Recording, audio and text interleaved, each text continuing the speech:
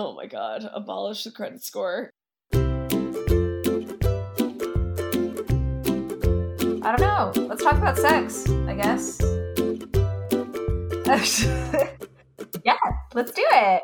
Yeah. Okay, I am Erin. Oh, I guess welcome listeners. I guess I should start with that. Like, Jamie and Tina here are just so charming that I forget that some other people are like who aren't physically in front of me might exist. But yes, hello listeners. This is Erin, your master of mediocrity, here with two wonderful ladies who I'm gonna let introduce themselves. Take it away. Hi, I'm Jamie, the Dame of Discourse. You might recognize me from For Everyone Media review section, Hear Everyone Reviews, where I write semi-weekly reviews about books like Finger Guns, Eat the Rich, and a book by the author we'll be talking about today. Welcome to Girls Talk Comics. So, our lovely, beautiful, wonderful, very talented guest. Who are you? Who am I? Where am I? Whose clothes are these? Better question. Yes. Whose clothes are those? This is an old CBGB shirt that you probably can't see it. I can turn around. Great podcast content talking about visual things. This shirt was handed out at a fundraiser for the band Pussy Riot, when they had first been arrested. So it's a CBGB shirt in the front and a free Pussy Riot shirt in the back. The mullet of shirts. Yeah, so that's... So yes, it's definitely good. That's for sure. I'm Tina Horn, and I'm so happy to be here. Thanks for having me. You want me to talk about you? Yes, you want me to talk about who I am and what I do. Okay, so I am the creator and writer of a comic book series called Safe Sex, which is usually written as SFSX, which is harder to say, but easier to put in a search engine. Oh my god, yes. Yeah, absolutely. Yeah. And so Safe Sex has 2 trade paperbacks out now from Image Comics. The first one came out in 2020. It's called Safe Sex Protection. That's volume 1. And volume 2 came out in late 2021, and it is called Safe Sex Terms of Service. And Safe Sex is a science fiction, action-adventure, social thriller that is about a group of sort of underground sex rebels living in rebellious revelers. There's a lot of revelry going on for sure.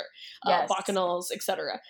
Who are living in a not too distant future American dystopia that is where sexuality is highly bureaucratized, surveilled, policed, oppressed, etc. So, of course, the heroes of this story are queers, sex workers, pornographers, perverts, leather folks, sluts, just anyone who does not fall in line with the very religious right nightmare dystopia of what sexuality is allowed to be, what it's allowed to be in public, even what it's allowed to be in private.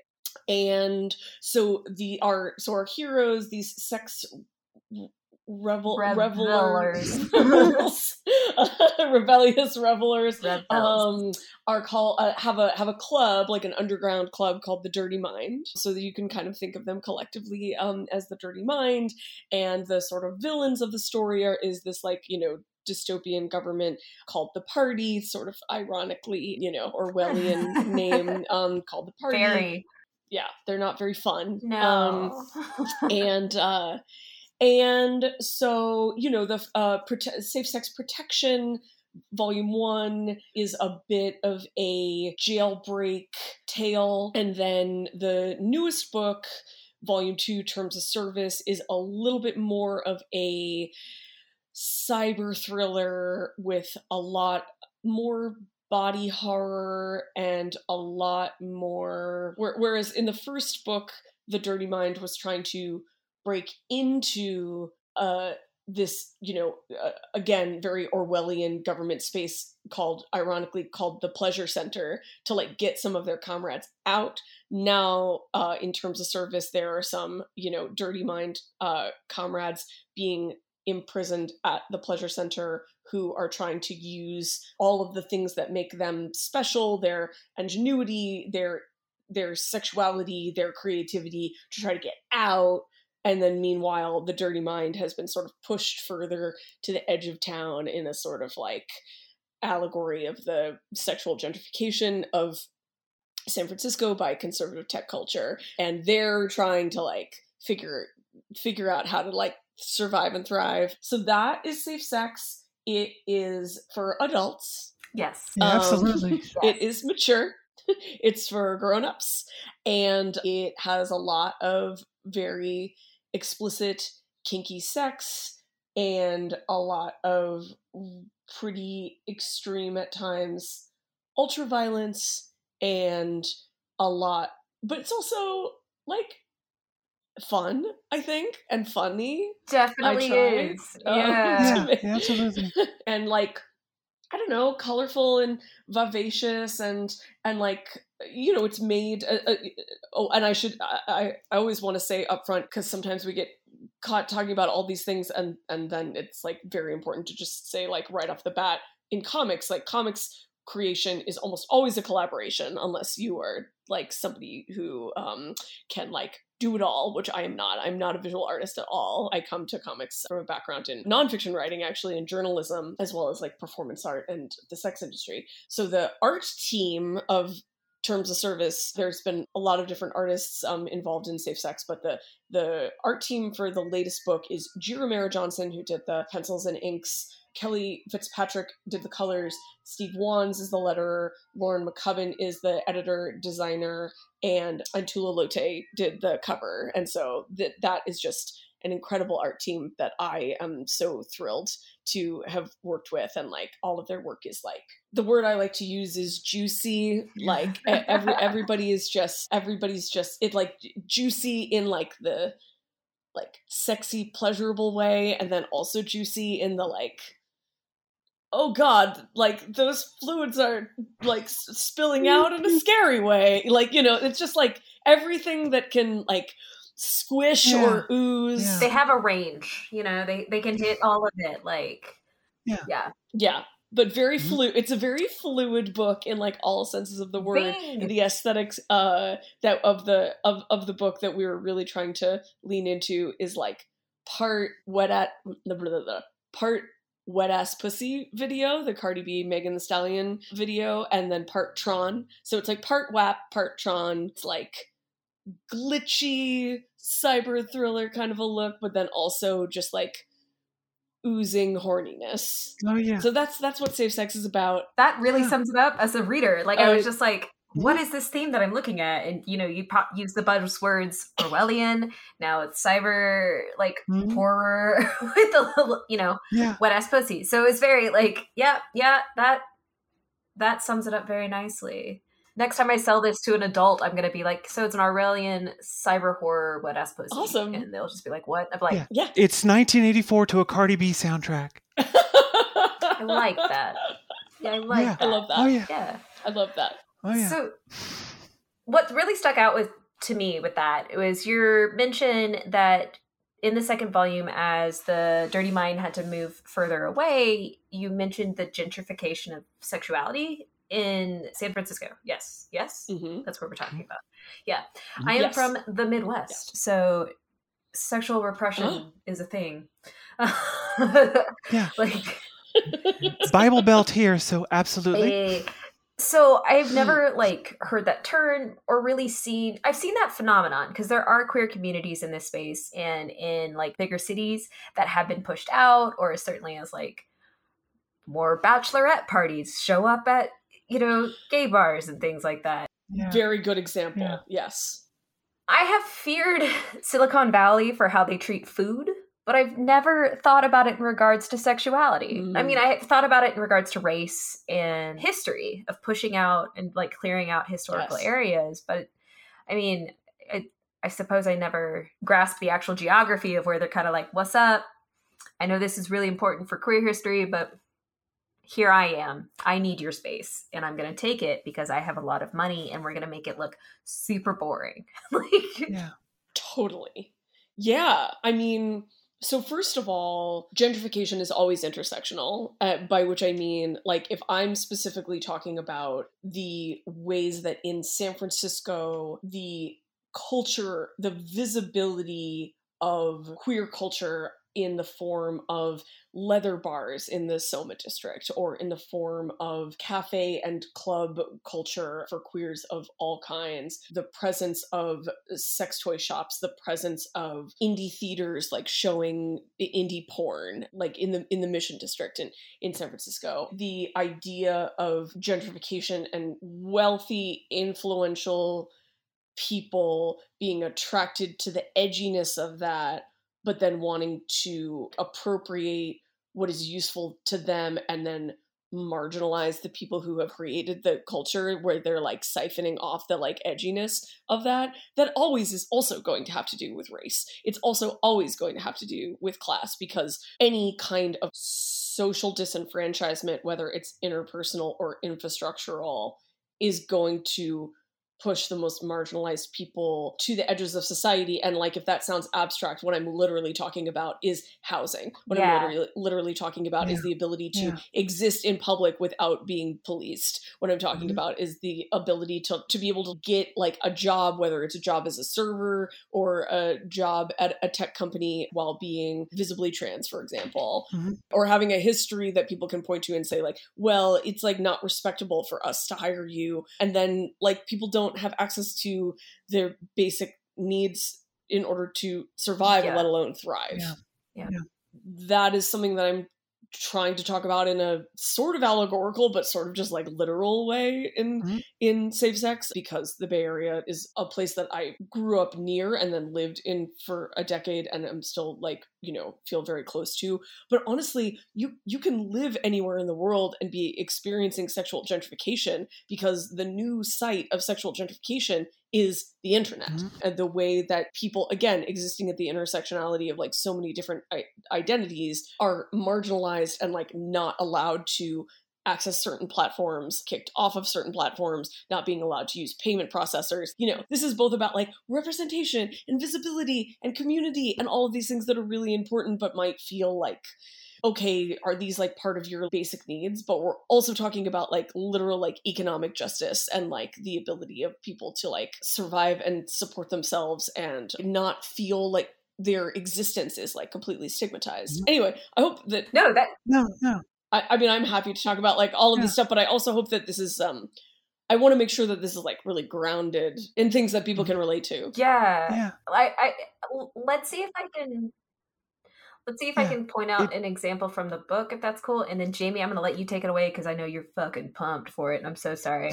But like in volume 2, they were welcoming a new crowd of people, and they were talking about all the security to the Dirty Mind and all of the restrictions and things like that. And I remember just seeing like how absolutely exhausted one of the workers was. And that resonated with me of like, you're obviously not enjoying this. Like you're not, you know, you're using these people who are able to go home and have a morally pure life according to the party.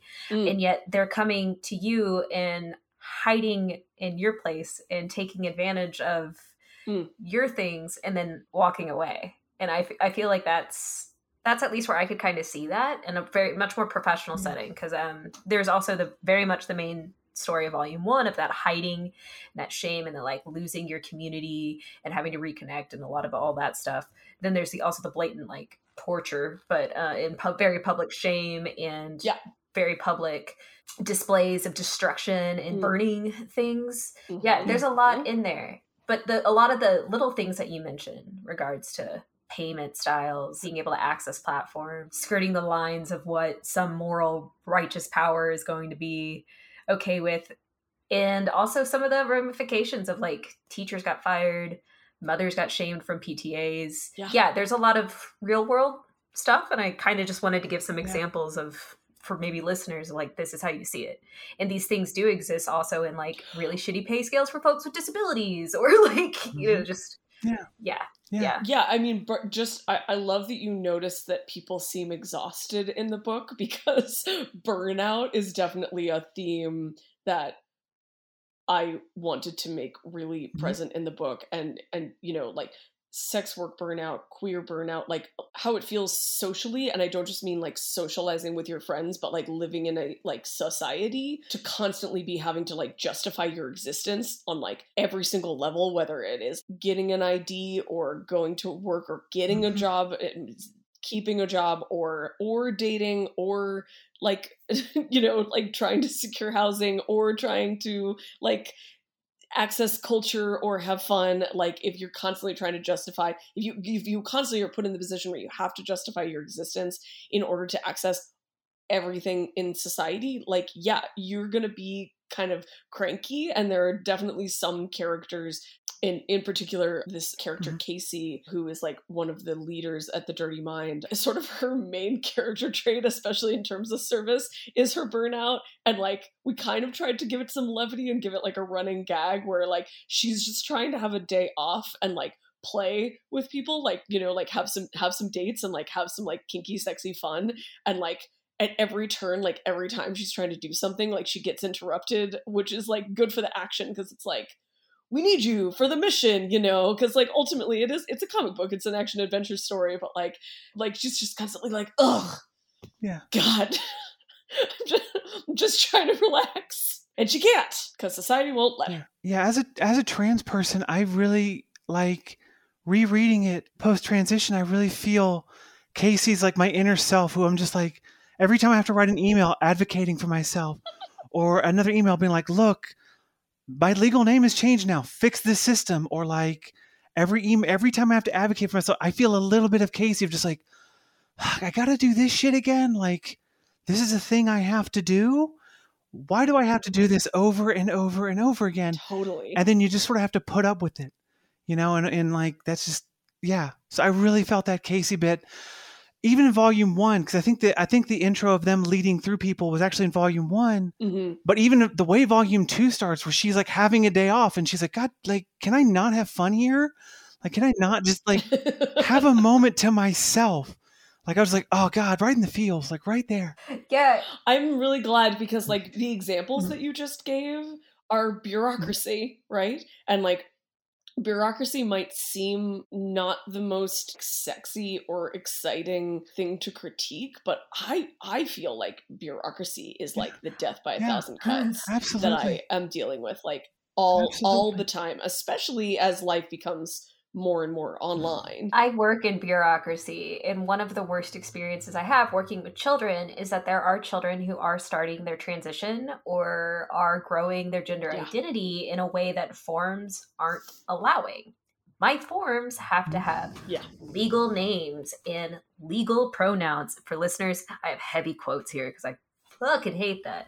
And like it's so frustrating, because I'm okay with doing this, of course, but the amount of emails that I've had to respond to be like, I'm sorry, as I indicated on the paperwork, their name is this and pronouns are this, and could you fix that? And they're like, oh, I didn't notice. I'm like, literally, you could have fucking read it, but like, whatever. Like, so no, as somebody who works in it, critique it. You're living in the Kafkaesque nightmare. Yeah. Critique it all you want, please, everybody else. Like, universities aren't much better, because I work at a university, and when I transitioned and stayed at the same place, it was so much like, I need to get my email changed because my dead name is in my email. And then like, oh, we use different database systems with different names in them, and good luck figuring out which system calls from which database. And until you get your legal name fixed, we don't know what we can do. And it's a lot of just like, well, can we fix this in there? And it's just like a cluelessness in a lot of ways of just like, we didn't know that was a thing. And it's like, so yeah. Well, now, so what are you going to do about it? So Casey really, I felt Casey's exhaustion. I'll say that. Can I do an advocacy plug real quick, I guess? So for anybody listening and maybe care, there are a lot of outdated and bullshit laws, expectations, policies, whatever the fuck that is limiting public and private, or mostly public, not private, private can do whatever the fuck they want, and you should fight them. But public institutions that limit their ability to change names in programs because of a legality thing. So if people want to advocate for change, that's a thing to focus on, that people can have fucking multifaceted identity to capture a lot of this shit. Because there's legal stuff where they're like, we need the name so we know who to charge if you fuck up. But there's also like really stupid shit about it where it's like, we're gonna just dead name you and everything. Because I've seen that with multiple of my coworkers. And it's like, how about you just like note somewhere in the behind the scenes beautiful world of programming, because fucking computer programs have behind the scenes shit, whatever HR file you need to connect it with, and then nobody has to dead name this person, and we don't have to constantly explain this person's identity again and again for that person. Like, just fucking anyway. So listeners, advocate for those changes in some capacity. We'd really appreciate if you got out and pissed some people off who make policies and tell them it's bullshit, and also help your nonprofits be able to afford better programs and technology that allow them to make those changes. But that's a different thing. Anyway, backing off that soapbox. Okay, we're go. No, but these are all ways that if you have never had to fight these fights or to fear repercussions or consequences, either emotional or your physical safety being threatened. Like, if you've never had to deal with that, then you don't understand on a visceral level how these things make you feel dehumanized. They are, they are dehumanizing. And it is connected to legislation that we're seeing in the news right now of who is allowed to have what identity in what category in sports. Like, who is allowed to have what category and what identity in schools, and like what the implications of that are for like even like getting into a world where we have parents who are supporting their trans children, and then we're like, yes, that's good, we've achieved that, and then the state is like, but wait, we're gonna fuck that up further. I mean, this is also like what it means to be a science fiction writer who is like actively working on like an ongoing series that is a dystopia. It's like, I'm not taking pleasure in like being right. I'm not taking pleasure in like seeing it like play out. Oh, hey, here's some good material of something that I could like make a dark satire about. It's like, I would love to have no material at all. Yes. Yeah. But what I try to do like with writing science fiction is to like take these real life things and make them more extreme in a way that I hope is both entertaining for people who, who enjoy thrillers and enjoy horror, but then also like, well, you're feeling freaked out, like, makes you think. Like, if this, making things like sort of more extreme and scary and being like, no, hey, that like enjoyable, like heart pumping, like fear that you're feeling because you're a horror fan right now, that's how it feels every day. To be us, or to be me, or to be like some of the people who I may not like share an identity with, but I'm in community with and I'm like trying to write about. That's what I see the project of being a sci-fi writer is to figure out how to like be entertaining while also like using fiction as like an empathy machine. That's exactly what I want out of my sci-fi. So fucking amazing that to get the insight from a writer who's like, I'm writing exactly what you want. Like, it's, thank you. It's the power of narratives. And this also ties into, if we take a step back from specific populations, that conversation about politics and comics. You're writing from a cultural perspective that's influencing your writing, and to the fact that our politics currently equate existence with politics. Like, it's hard to not be political when genocide has been a government sanctioned thing, when, and, you know, I can just stop there because that covers so much of history. Yeah, genocide, the existence of populations, of ideas, of languages, of sexualities, has the eradication of that has been okayed by governments. Yeah, and genocide doesn't happen over, not to be flippant, but like genocide doesn't happen overnight. Like in order for genocide to happen, like people need to change the way that people think so that they feel like it is justified. That like that they're going to be safer. That's where the safe in the title Safe Sex comes from, is like all of the villains of the story are trying to do what they think will make sex safer for themselves and the people that they love, and they're doing it at the expense of other people, and they don't give a shit. They're doing it at the expense of consent and enjoyment too. I mean, consent plays a huge part in it because it's sex. That's, you know, but it, like, all of that where all these people are like, I need to know all your personal business. I'm like, I'm not consenting to this. Like, that's not my kink. Why is that your kink? Like, what are we, like, find somebody else who's okay with your voyeurism. I'm not. Right. And that's the hypocrisy that is inherent in how anti-sex people behave. Yeah. It's very much of, you know, we don't want the government in our stuff, but we do when it's stuff we don't want you to do. Very much like, you know, the party will let you be free to do whatever you want, but if you have sex, you best report it, and it better be missionary position for a certain amount of time, or, you know, we'll have a talk to you. And it's like, how is that freedom?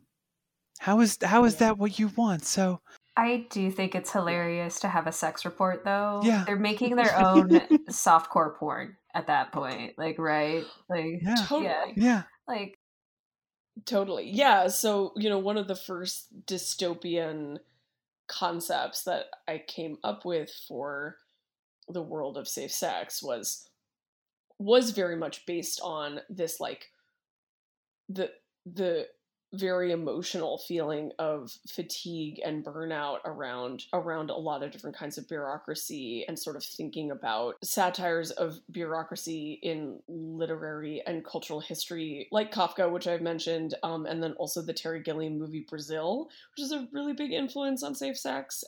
This idea of paperwork that I came up with, like, early on in the series, of like, what if you had to report every time you had sex, and what if your compliance with that reporting, like, increased something that was kind of like a credit score, and so then we made this purity score that is like part like a credit score, you know, which, as most of us know, is something that we have that is like totally feels like really arbitrary, but has like a really profound effect on our ability to like secure housing, or to like you know, all different kinds of things. it's also really racist. I'm older than the credit score, I think. Like, the credit score is such a new thing in our history, and it's like, I look at that and I'm like, I'm older than my credit like credit scores are. Like, what the fuck is this? Like, yeah.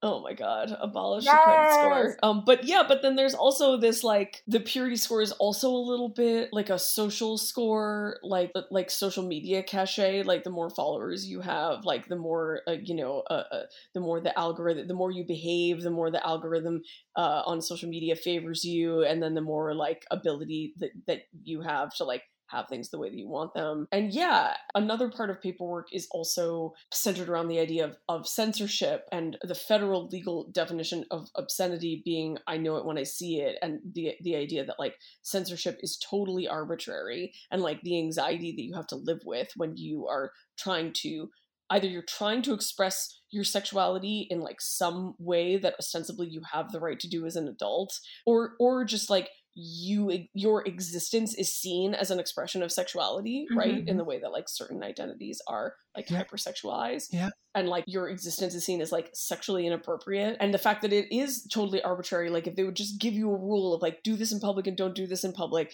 like report this to the authorities but don't report this and you'll be safe. But actually the way that people are kept in line is when it is like totally like an arbitrary crapshoot, and then you're like living in fear, and then you suppress yourself, and then you're doing the work of the oppressor for them. Yeah. Those are the systems that actually keep people compliant and under control. There are way too many real world examples. Also, this book is a fun, sexy romp. It is a fun, sexy romp. It is. It's great. Yeah. I honestly, when I opened it and it was like, have you ever like came in a room full of all your closest friends? And I was like, no, but what am I missing out on? Just very, like, well, I'll tell you. Yeah. But there are also like way too many real world examples of communities and countries living in fear because, again, that persecution is so tied to their existence, personality. Yeah. In some, it was very obviously occupation, which whatever, if you can control propaganda, you're a risk to any power that doesn't want you to influence against their propaganda. But then there's, anyway, back to the genocide conversation of before. Like, that's the legit, like, I've recently been thinking a lot about how we expect like a moral purity maybe from folks and in a way are continuing to perpetuate the oppression because like we're expecting the bestest and the most palatable of people to represent us in situations. And it's like, nah, man, we're all shitty people. We're all... Anyway, that's... Yeah. Oh, totally. Yeah, I mean, purity... is, if you've read a book, you may know that history will tell us that purity and genocide are connected. What? No way. Life lessons on Girls Talk Comics. Like, can't imagine where that would have happened. And speaking of censorship, if no one will allow you to read Mouse, then you may never know about ethnic cleansing. You never know. Not that Mouse is the only place that you can read about the Holocaust, but it's a very good way of reading about the Holocaust. Oh, yeah. Yes. And for folks who are listening who may not know, the Mouse has been one of many Mouse by Art Spiegelman, which is a seminal graphic novel. Well, I guess it was originally released in serialized format, but it's definitely like a book that is now considered like one of the great graphic novels ever made, has been like recently censored in American schools, and that is scary as fuck. Yeah, definitely Tennessee. Absolutely. Anyway, so we're gonna just bring down the mood now. But yeah. But one thing I did love about Volume 2 especially is that, so you had these two storylines going through. You had Avery's and then you had the Dirty Minds. And one thing I loved about both of them was, yes, you're dealing with a dystopian story. Yes, all of this sucks, but also just the emphasis on like love and community. So a lot of dystopian stories are like, how do we bring down the system? Like the whole driving point of the story is, how do we bring it down? And maybe that's coming in Volume 3, but for me, the Dirty Mind story in Volume 2 is much more of like, okay, our resistance is surviving and remaining a community. And for people going through the shit that we're going through right now, that felt very much like a very powerful message of the superhuman power that these people have is keeping a community going. Oh, it means a lot to me to hear you say that. And even when Denise, at the end, spoiler alert, causes the downfall of the Dirty Mind, the fact that they're just like, look, we know you messed up. It's okay. You're still, we still love you for who you are, and you're still our community. Like, that was a very powerful message that I took away from that story. So was that you're like, okay, this is what I'm going for in this B-A plot, whatever, however you had it planned out? You nailed it, and I appreciate hearing that so much, both on the superhuman, the superpower that the Dirty Mind has, like, even as, like, you know, a team is keeping the community alive, and then also the idea that even someone within that team who fucked up so royally that not everything is destroyed, but everything is really like dramatically fucked because of some mistakes that that this character Denis made. Yes, like in a word, yes. That is what I was going for and trying to portray, and it means a lot that is what resonated with you. And I guess like one thing that I want to say about it is that it's interesting to be talking about this, because something that I struggled with I had several like Hollywood agents and managers contact me when especially like the first issue of volume 1 was pretty successful.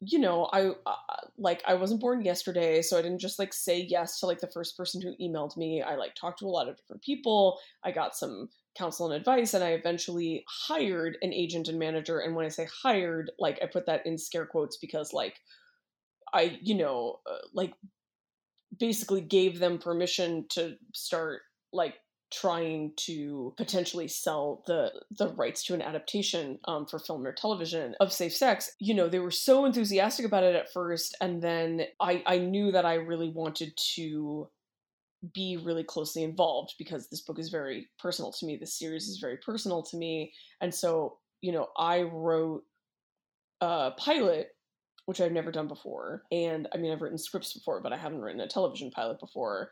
And like one of the pieces of feedback that my reps, this agent and manager, were like being really stubborn on was the idea that the characters were really passive. And I got really stuck on this idea of like, what does that mean exactly? And eventually I like let these guys go because I was just like, you don't get this. You're not working for me. You're not getting me any of the things that I want. Like, I'm gonna just focus on what I know and what works for me. But if anybody out there listening like does want to work with me and does want to make me like piles of money, slide into my DMs. Anyway, like I think that the idea of the characters being passive comes from I'm struggling to articulate exactly what I'm trying to say about this, but like I really asked myself the question, like when I was writing this, when I was making decisions about like what are the characters going to do, like doing an action, like what are they, like how are they going to behave, what choices are they going to make, like so much of it had to do with the idea of like living with this system and basically just like trying to make the best choices that you can to survive, and then also sometimes making choices like really exemplified by the character of Denis that you mentioned. Both Denis and Avery, who's sort of the main point of view character protagonist of Safe Sex, like make choices that are actually like sort of like selfish because they're so burnt out and tired of like dealing with what they're dealing with. And like in the moments where they're sort of like the protagonists of certain plot lines, they're making like quite selfish, self-serving choices. And like I don't see that as passive. I actually see that as like I'm very critical of both Avery and Denis like choices and their selfishness, even though I have like compassion and could see myself maybe making choices like that sometimes, but like their choices are actually like quite destructive.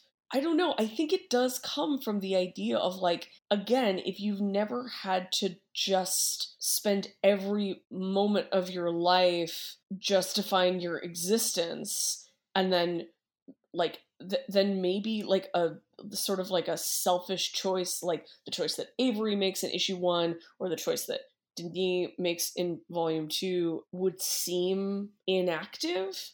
But to me, they're like very dramatic choices because they're kind of choices of being like, I'm tired of fighting and I just want to feel good for a while. Yeah. Maybe you have to be more marginalized in order to relate to that. Yeah, I feel like the argument that the people in the Dirty Mind are passive, when you were talking about that, the first thing that came to my mind is when, Texas came out and had their new policy about we're going to treat parents of transgender kids as we're going to treat those as cases of child abuse. Or you see any of these other situations where a state does a thing affecting a marginalized community, or right now it seems to be the transgender community's been getting the shit kicked out of us recently. Yeah. And everyone just says, well, just move. And it's like, well, it's your fault for staying there. And it's like, that feels very much like that. You're just being too passive argument of just like, we can't make those heroic actions that so often make up fiction, where it's like they do a heroic thing and damn the odds. It's like, no, we have a shit ton of odds. We can't just up and do the heroic thing. We're just making the best choices out of a situation. So, I mean, does that make sense, Aaron? Yeah. Oh, I mean, I think you're really picking up what I'm putting down for sure. I've been kind of reflecting on how many art movies we've seen of just one singular straight white dude that is inherently passive, but is so critically acclaimed because he's living his life and then starts challenging things. And it's like, so he could do it, but living a lie and living that, like, I was trying to reflect also on if giving up or making selfish decisions for survival or making destructive decisions because it's an easier route or whatever is considered passive act. What's considered an active act? What is considered engaging and doing something active? Is it that forced conflict of your character having some innate flaw that creates constant fallout with other people? Or is it like, what is an active character? Like, I don't know. I don't know. Yeah.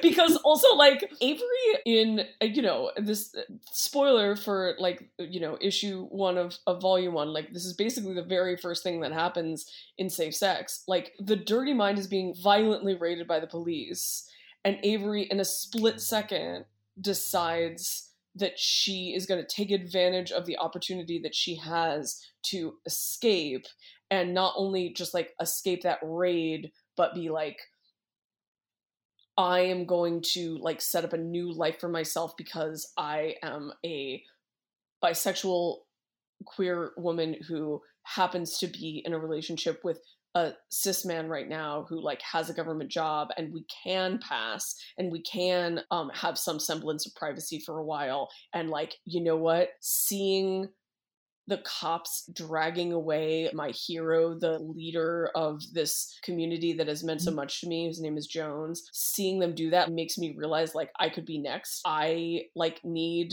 to escape. And then in volume 2, the storyline we're referring to with Denis is one in which this, very young, probably like 19, 20-year-old gender character who basically was, like, into essentially, like, our, the safe sex version of conversion therapy when they were teenager and by the parents, which is actual child abuse. Yeah. Hot take and a true take. That's actual child abuse. Spicy takes. Take it from somebody who's a mandated reporter. That is actual child abuse. Supporting your child and trying to reduce mental health outcomes and, like, negative outcomes and take care of them and support them is not child abuse. But sending them to conversion therapy where they get fucking tortured and then have their hormones suppressed chemically and technologically that can be controlled by some white dude in a lab coat in a building, like, that's fucking child abuse. That is child abuse. Yeah. Oh yeah. Like, oh yeah. taking away choice and consent and autonomy. Like, fuck that shit. Anyway. No, thank you for saying it. Yeah. Not to riff too much, but this is also an example of what we were talking about earlier with Denis' situation of conversion therapy, and which is called reformation. Again, slight spoiler for volume 1, but Jones also, like, undergoes reformation, and actually George, who's Avery's husband, like, also goes, like, a lot of characters, like, get put through this ringer, and it's, like, a very extreme body horror torture porn, I guess. Yeah. Not really in the genre of torture porn, but I guess it is literally. It's more like Hostel. It's not. It's except less bloody and murder related. It's just very, like. Well, it's so, again, I'm tangenting again, but I'm so curious about this, like, genre of torture porn because I love horror and I really don't enjoy that genre. And I also, like, am a kinky person who really loves torture, like consensual BDSM, like sadomasochistic torture. So I'm always, like, quite curious about why I don't like movies like Saw and Hostel. It's because they don't have a moral or consent or any kind of, like, point to it, I think. Like, I watch the Saw movies and they're just like, oh, you're going to learn a lesson, but we're actually just going to kill you. So there's no, like, chance to, I don't know, essentially climax. I feel like it's like the torture is very literal. Yeah. Like the torture doesn't mean anything in those movies. And by the way, I have a very strict policy against, I don't critique other people's brain candy. Like, I love plenty of trash. So my comfort TV watching is Glee. Okay, so, like, glass houses. but like, so if you like torture porn, this is not a critique of your taste at all. But, like, for me, like, I find the torture torture really literal, and but I love movies and comics and literature with torture that is like allegorical, basically, that like represents something else. Or like off the top of my head, like a torture scene that I love is the David Fincher remake of Girl with the Dragon Tattoo, where Daniel Craig is being tortured by, spoiler, Stellan Skarsgård. I feel like there's so much meaning about like while he's torturing him, Stellan Skarsgård is like talking about, oh, you didn't want to be impolite, so you came into my home, and then you were fucked like from that moment, that because you like didn't, you just like saw me as someone who was like safe to you, and now I am going to like do horrific things to you. That I find like incredibly tantalizing and interesting. Anyway, reformation, torture, active characters. I feel like with Denis, in terms of service, the fact that they've gone through, you know, the torture of conversion therapy, and then they've like been taken in by the dirty mind and like lived their entire adolescence service to the idea of this culture and community, and like finally found their like chosen family like through the dirty mind. But because of the torture that they endured, they have this chip in their head. Again, this is getting into the like cyber thriller, like sci-fi stuff. They have a chip in their head that makes it so that they can't experience pleasure or pain. So they've never actually had any of the experiences that they're like fighting for with their community and comrades that have like taken them in. So then through some of the plot machinations of terms of service, they basically like get access to this technological space, which we call wet space, that is also designed by the party. They get to experience pleasure, pain, sensation, and also something that is like totally theirs in a way that they like never have before. And the minute that they get a chance to experience that, they start choosing to lie to their friends about what it's like in there and what they've experienced in there, try to manipulate the situation so that they can just go back in there in order to have those experiences, even though the reason that they're supposed to be going into this like cyberspace is to try to rescue Avery, help the cause. So I don't know. I guess it's like, if you don't know what it's like to live your, like the ceiling is pressing down on you and you are constantly like pushing back up against it, and you just are like, I'm gonna take a break for 1 second to like eat a bag of chips, and then your entire world could come crashing down, but you're like, I'm very tired and would like some chips. I guess that eating those chips doesn't seem like an active choice, but that's just because you're not thinking about the existence that this person is living with, this sort of Sisyphusian like Atlas task of like holding up the entire world, or like holding back the catastrophe that threatens them with like every moment. So I don't know. If that's passive, then I guess I write passive characters. We'll keep doing it then. You know, I'm never going to think about the fact that I don't return. Yes, keep doing it. We'll call that passive core, and then it'll be like a genre, and people will be high art. Yeah, exactly. Yeah. By the way, I love the mechanism with which Denis gets into the wet space. Like, I love that you have this setup of like, we're just playing with the chip, and it's like, what if we do something super kinky? Yeah.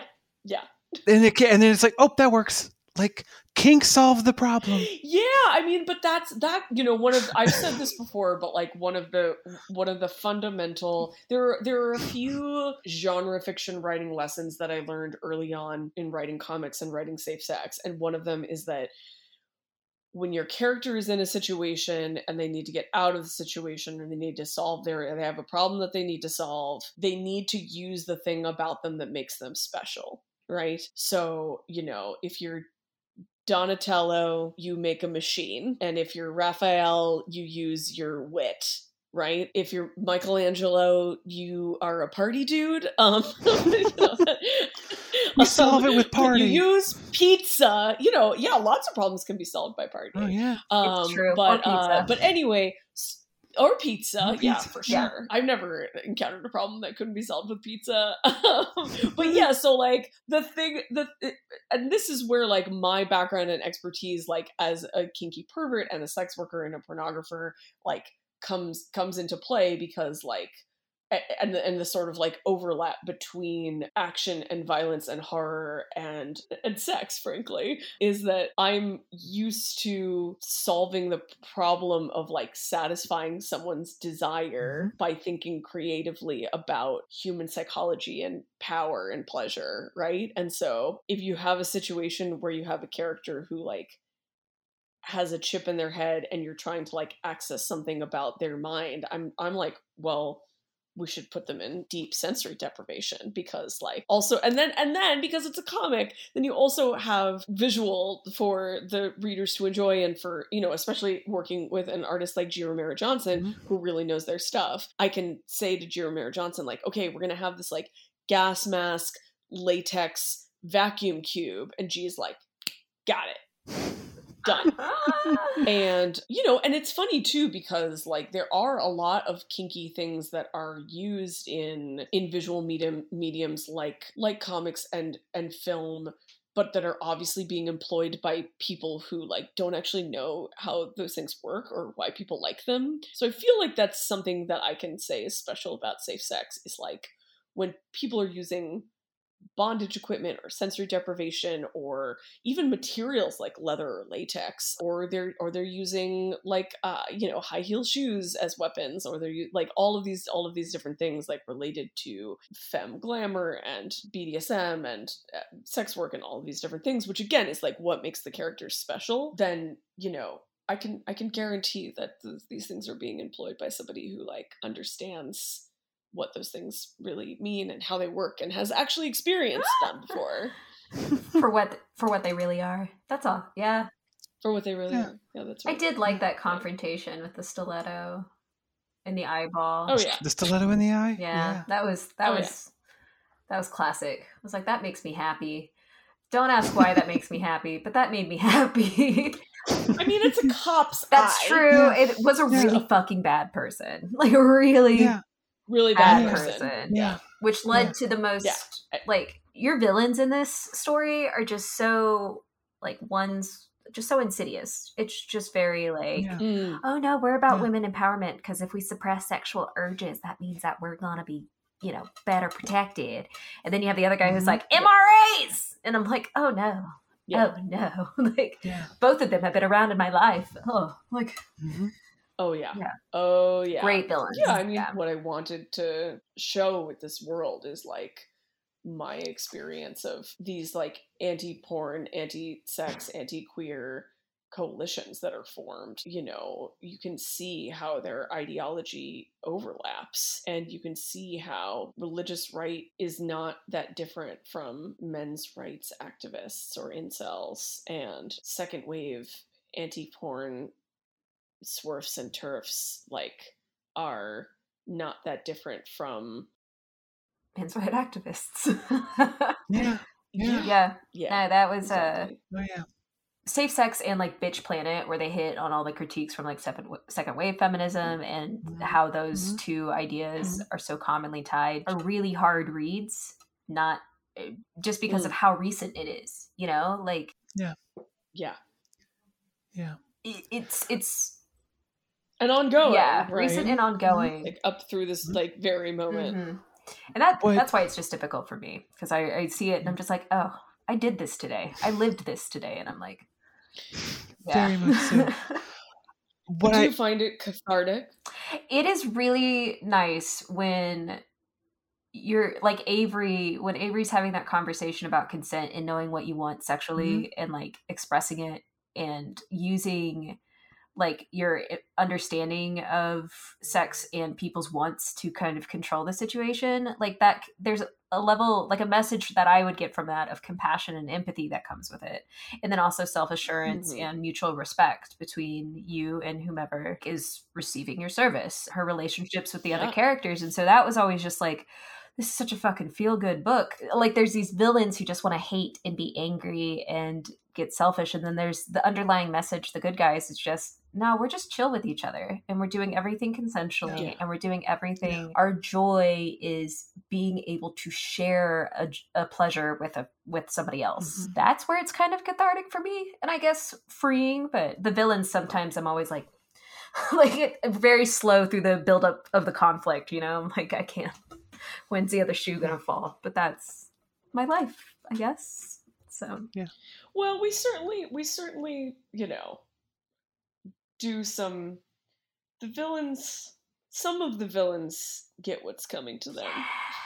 Yeah, there's still that doctor out there. I know. I know. I mean, at least in the end, at least with Volume 1, the ending of Volume 1 where, it ends up being like, oh, sorry, your Reformation project failed. Let's let the men handle this. Was very much of like, you think you're feminist, but really you're still serving the patriarchy.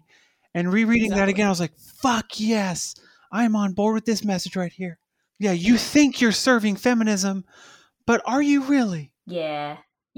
Love that nowadays people are just like, let's just do what we want to do fully consensually and fully respecting the other participants, our partners, or some random person on the street that we decided to bump fuzzies with, whatever. But like, I'm just so glad that that's the message of like, just let me do what I want to do when it's safe and consensual for all involved. Like, that's just, anyway. Yeah, but also sometimes that's complicated, like when you're dealing with those social forces, like, for example, the way that Denis is. And like, Denis is in some ways like trying their best, and in other ways is like really fucking things up for everybody. Yeah. Yes. That's where it's unsafe then, I guess, because they're putting everybody on, like, at risk, I suppose. But they don't even know. They don't know what they're dealing with. Yeah. They don't even know what they're risking. So yeah, they're not able to consent. Yeah, I mean, and I think that part of it is like, that's not to be Jamie Lee Curtis in that supercut of the press tour for Halloween, but like, it's about trauma, It's, Denis has been so traumatized by the like limitations of what they could experience that when they have the chance to experience something, they like make a choice that is, what harm is there in me having this experience? I think I really intended that to be a critique of the way that these systems, that these like social systems, again, like fuck us up so much that we then like end up doing the work of the oppressor for them. I think that Denis deserves to have the experiences that they were seeking in the story. And like, as you pointed out, the capacity of their friends to like recognize that they made a mistake and forgive them was also an important thing for me to include, even as a spoiler, as like the end of the book leaves it on a very ambiguous note. And like Denis is like in a state of distress over what they've done by the end of the book. I'm hoping that Volume 2 will like give us an opportunity to sort of like show then like, what does it mean to live with having done that? I'm going to be thinking a lot about, and this has been, a growing thing, but now I think when I go to work next week, it's going to be very, what are you asking me to do? And question all the motives, as one should, even though that the conversation we just had really strikes me with a lot of just the work that I do see. I love this context because you're hitting on so many things that are impacting people in a lot of different practical ways, like not practical, tangible ways that maybe people don't relate. We talk about toxic and abusive relationships, and that's what Dee has with the wet space. And one of the kind of interventions that they want, ways of combating toxic relationships, is having that community, forcing through the community, and of course not blaming the victim. Like that's an example, like you having your characters go, we accept you because you didn't know what was going on, immediately like goes around that victim blaming like kind of plot point and opens up a potential for a recovery, for lack of a buzzword. Like, that's... Yeah, actually, I really like the comparison that you're making of Wet Space to an abusive relationship, because I had one person ask me if the Denis storyline was like a critique of people getting so caught up in sexual obsession that they fuck up their life, like essentially like sex addiction or porn addiction, right? Mm-hmm. Or like if you know, obviously it's not that big of a leap to look at Wet Space as like a form of the internet, right? It's a little, you know, it's like part Danger Room, like X-Men Danger Room, and part holodeck, you know, from Star Trek. Like, you know, it's an abstract space that you can essentially like make whatever you want just by imagining it. And so in some ways it is the internet, and in some ways it does represent the like alienation of only being able to experience like sexuality or pleasure and connection like in this like literally disembodied way. But I like the idea of taking it into a space of thinking of it as like Denis' mistake was not being obsessed to the point of addiction or compulsion with pleasure, or even like having something that was like totally theirs, but that they, because of trauma, they had an opportunity to like get wrapped up in something that was all theirs, and they continued going back to it and like got really defensive like when their friends and community were like, we're worried about you. I think that tracks a lot more along the lines of what people experience in abusive relationships than it does addiction, porn addiction per se. It also helps us to think like, well, what do we want for Denis, as opposed to like, oh, well, Denis is like addicted to internet porn, so they should like go to sex addiction rehab. It's like, well, what if we think of it as like Denis got caught up in a toxic relationship because people get caught up in toxic and abusive relationships all the time. They feel good and satisfy something that they want for a while, or like on a roller coaster, you know, oftentimes. And I've been there. I think also what I also want to add to the conversation, it's a toxic relationship, is it makes Denis not the bad guy. Not the villain. The villain was the person manipulating the Wet Space, was the Wet Space. And they were someone who trusted it. Yeah, it's not even Wet Space itself, right? It's not even the space. The space is neutral ultimately, right? It's actually, you're right, the villain is revealed to be you know, the mad scientist basically, who is like specifically manipulating the situation for their own selfish and destructive purposes. And it takes that away from Denis' responsibility, in my opinion, because like they just engaged and trusted, and somebody else fucked it up. Like somebody else did the bad thing. And they're still responsible for their actions. Just like, if you know, I've been relationships where I was being abused, and that doesn't, like, just because I was being abused doesn't mean that I'm not responsible for things that I said or did during that time. Right. But like understanding like the context of like the way that I might be getting gaslit, or the way that I might be responding to trauma. Yeah.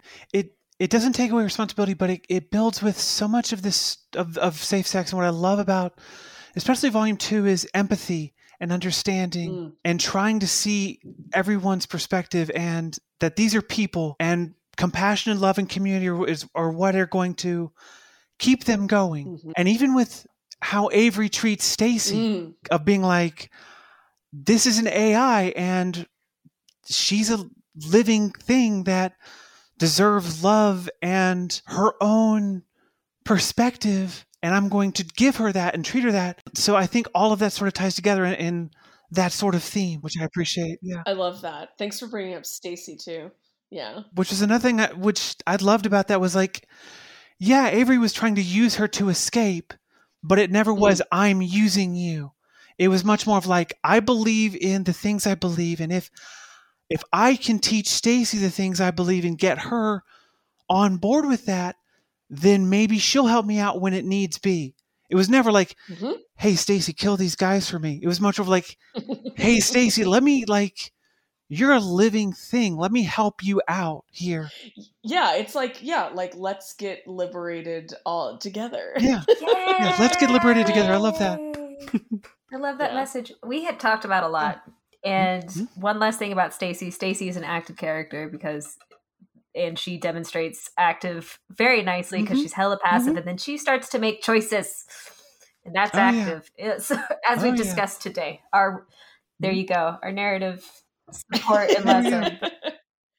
I sort of think of Stacy as like being like as like making choices like the entire time. That like she asks Stacey so many is, questions. Like, she's always like, "What do I do? I want to be like." She's engaged and reflective. Like, holy shit! I was scared. I was like, she's too aware, but also that's really cool. Like, you know? Yeah. Never underestimate a bimbo. I was about to say that. I love that. Terms of Service. It's true. It's true. As a Dolly Parton fan, yeah. Hell yeah. So can I ask about the wet space? Another question. Totally. What was your reaction when you first saw the completed pages with full illustration and color? Because those were just amazing. Thank you. Yeah, I mean, of course, that like the credit for that goes to G. Romero Johnson and Kelly Fitzpatrick, and also Lauren McCubbin was had a huge role in ushering us into the aesthetics of the design. I mean, there's just something so magical as a writer, as like someone whose craft is words and sentences, and also like concepts and themes, and even like politics and the kind of stuff that we're all talking about right now, like conversation, discussion, like all of that kind of stuff. Like there's something so fucking magical about being that person and then collaborating with visual artists who have so much talent and like vision, literally, and the ability to like communicate with them about what you want to see, but also to communicate with them in a way that's like, here's what's important to me, and now I want to see what is important to you about this. How to give prompts and guidance, and even like writing scripts in a way that gives artists like the opportunity to do things their way, and then like seeing what they come up with that I could never have like instructed them to do if I was like being controlling type. And I mean, as a writer, I experienced this with editors and producers, like the best editors and producers that I have worked with are the people who basically like see what I've done and then give me a prompt, because that makes me excited to return to the page. It like makes me feel like activated. It makes me feel like, oh, I'm coming up with this, like, as opposed to people who are just like, well, if it was me, I would do it like this, and it's like, well, it's not you. Yeah. So I never. So that's sort of my gauge of like what I don't want to be with the artists that I collaborate with. Yeah. So how did I feel when I saw Wet Space? I just felt so grateful that I get to sort of like come up with these like abstractions and then see what the artists do with them. I mean, like, okay, an example with G. Romero Johnson is that I really wanted Wet Space to be like part organic and part mechanical. And G and I talked about movies like Alien and Aliens and Hellraiser and John Carpenter movies, and just like a lot of like practical effects stuff, going back to things that are like juicy and gooey and slimy. And so then seeing like these sort of textures that G created in Wet Space that are like very sexual in the sense that they're just like evocative, and very Cronenberg-esque also, I should say, like very sort of like fleshy, which is like very sexy, but also it's like flesh that doesn't really have any form, so that makes it kind of like terrifying and like uncanny and unnerving, and if you're a pervert, it's like both at the same time.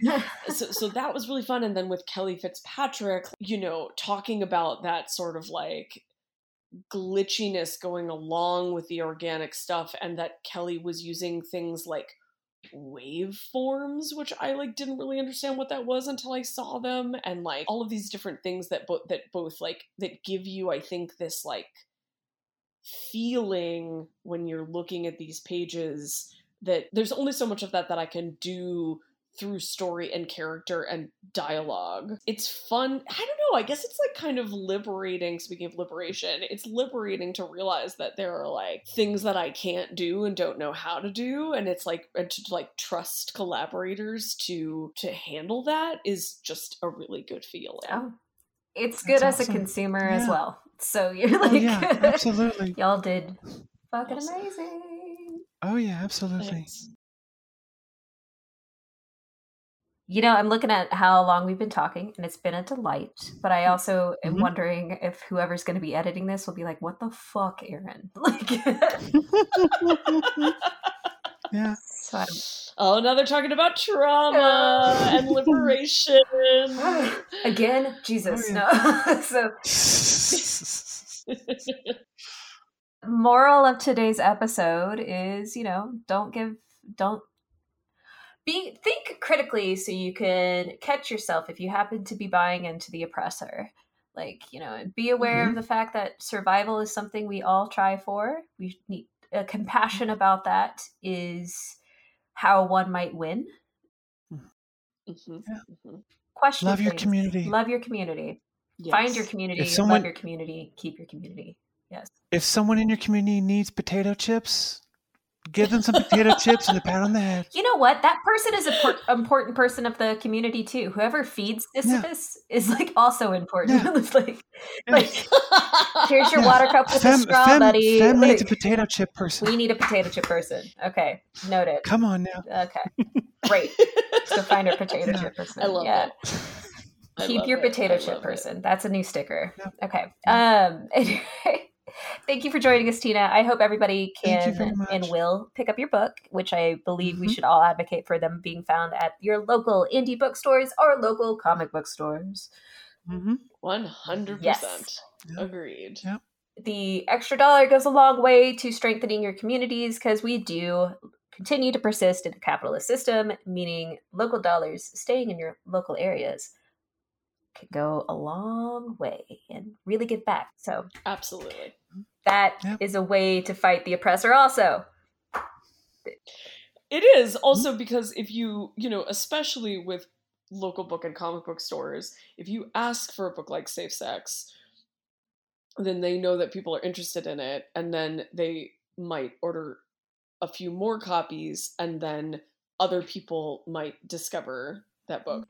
Yeah. Circle of life. It's Yeah. a beautiful circle. Beautiful circle. There you go. Yes. So local comic book shops or local indie shops, because Mhm. support that way. Buy Safe Sex. Read Safe Sex. Practice Safe Sex. Enjoy Safe Sex.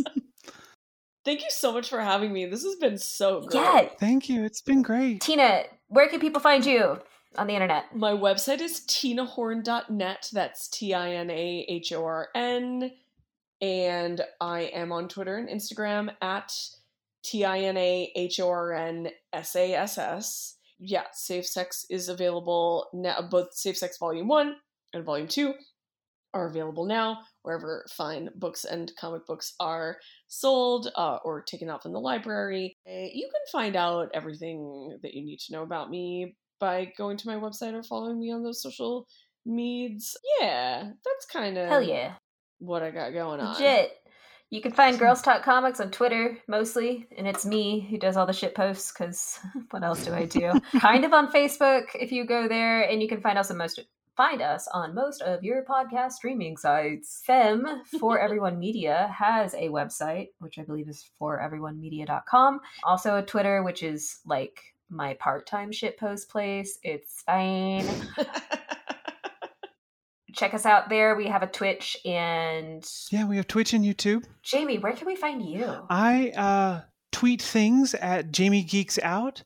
And then everything else I do through For Everyone Media, through our live streams, and Hear Everyone Reviews, where we post reviews weekly. Hell yeah. Amazing. Hell yeah. Well, everyone, Thanks for all of the work that you do, you Oh, guys. thank you. Thank you for all of your work.